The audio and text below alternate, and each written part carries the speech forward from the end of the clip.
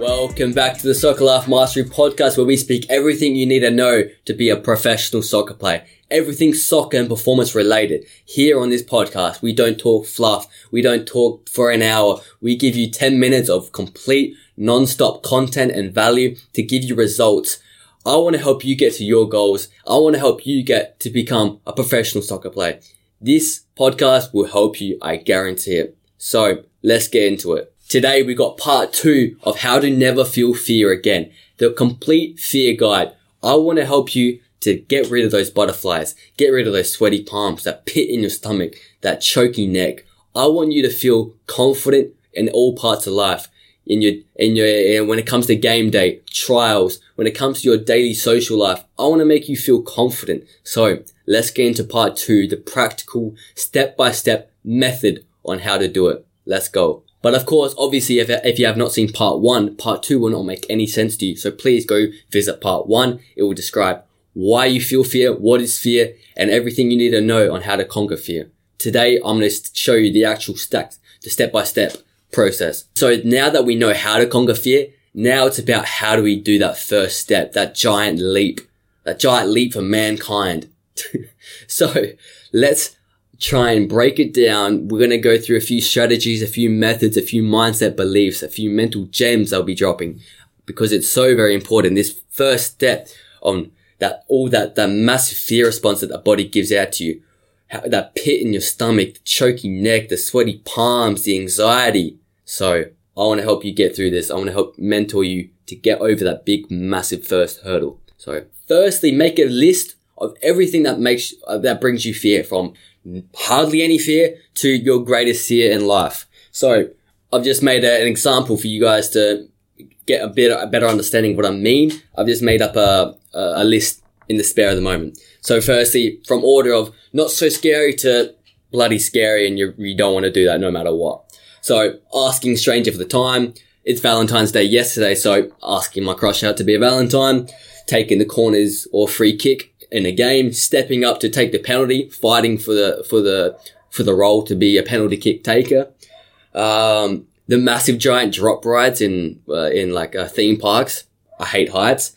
Letting a spider crawl all over me. That is just a nightmare. Don't even get me started. Public speaking. Lying down on the ground in the middle of a shopping center pathway, a footpath in the middle of everyone. Randomly singing out loud on public transport. Not happening. You know what I mean? Like, that is just not happening. So maybe one day I'm gonna have to put my words to use. I'm gonna have to take my own advice. So this is what I mean. From hardly any fear to a lot of fear, you know, and make your list to you, and with as much detail as possible, with as many steps as possible. I'm giving you a big outline. So I only named like 8 things, and from taking the penalty kick to singing on the train, that's a massive step. And I would like a few more steps in between. So my point is that maybe some of the things that I named gave you a bit of fear. Maybe just even me saying it gave you that pit in your stomach, like lying on the ground in the middle of a shopping center pathway. I'd look like an idiot. That would give you some sort of anxiety maybe. But the point of me saying all of this is that starting from the very beginning, so asking a stranger for the time, maybe that even gives you a bit of anxiety. Maybe that's even you have a bit of hesitation on that. That's where you start then. You start where you get the fear response, but you have the willpower to break through it. And so you start from the beginning and you slowly build up because you'll get the momentum. Your body you'll start realizing, okay, even though I have this fear response, once I overcome it, it always ends out not as bad as I thought. I always feel super happy and joyful after, for the fact that I did it. You'll get a positive response, and then you can use those emotion, that momentum, to go up a level. Ask your crush out, go up a level, step up and take the penalty kick, go up a level. Whatever your levels are, you know what I mean? Everyone has different fears. Everybody's been raised differently. Everybody's had different past experiences to create different fear responses for different things. So eventually you'll start realizing, even though you feel those fear responses after you do it, it's not even a big deal. And as you go through these processes, as I said in the last podcast audio, your body on a physical, biological point will actually stop sending out as much fear responses. So just like when you just ask a stranger for the time, your body didn't send out that much fear response.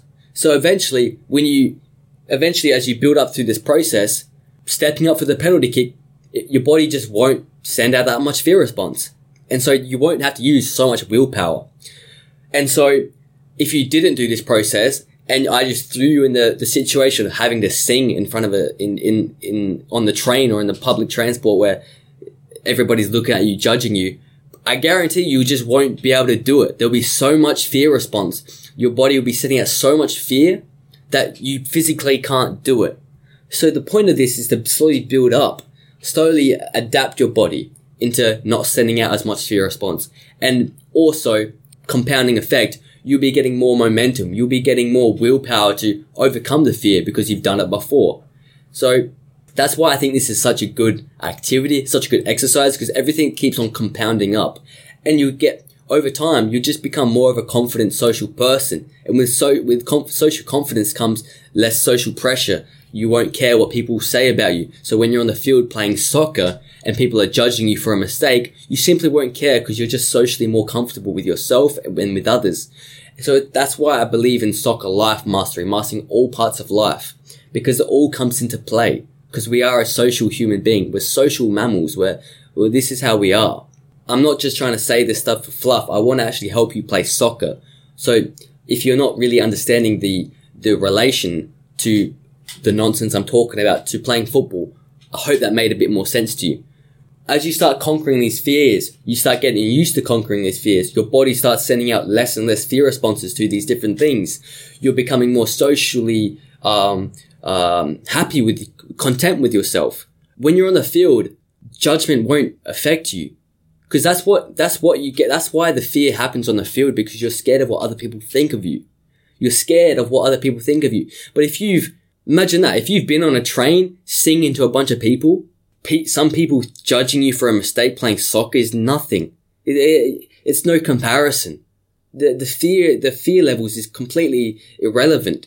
So that's what I mean. If you start slowly going through your own personal list of fears, you start getting more confident with yourself. You start getting used to overcoming with willpower those fear responses. You'll come trial day, you come match day, you'll play the game with ease. You're not even thinking about what if people are judging me. You've had people judge you before. You've been in those situations. And this isn't groundbreaking news. I've learned this from other people, but maybe you guys haven't come across the same information. So that's why I want to put this theory. Well, it is a theory, but it is practical. You've got to go through the practical steps.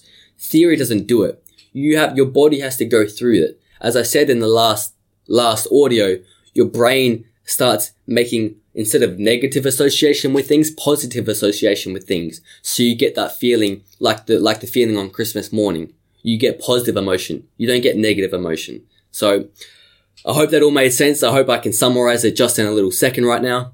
I've got a few little mind gems, a little mentality tips, but to summarize the last point is that make a list, slowly build up from the not so fear, start at the things that don't make you that fearful, but you still get a fear response. Overcome that, get the positive response, get more competent, thus confidence will occur, and all of this together will compound into you becoming a more confident person. And so let's get into the next tip, next tips and tricks to become more confident and get rid of fear. Before I go over a next strategy on how to overcome fear, I want to quickly speak about the benefits of meditation, verbalization, affirmations. These are also amazing ways to diminish fear. Scientifically studied, meditation decreases the response and the activation of the part of your brain, the amygdala, like I spoke about in the previous audio. It actually diminishes physically and scientifically the response of the amygdala. But I want to make all of this into another podcast. So just do your own research on that or wait until I make the next podcast. Let me go on to the next point here. When that fear response arises, when you're trying to go through your list of different fears, a way you can maybe overcome the fear or understand your fear a little bit is when you're feeling the fear, take a moment to think, maybe if you get into a little meditative state, think about what is actually making you fearful?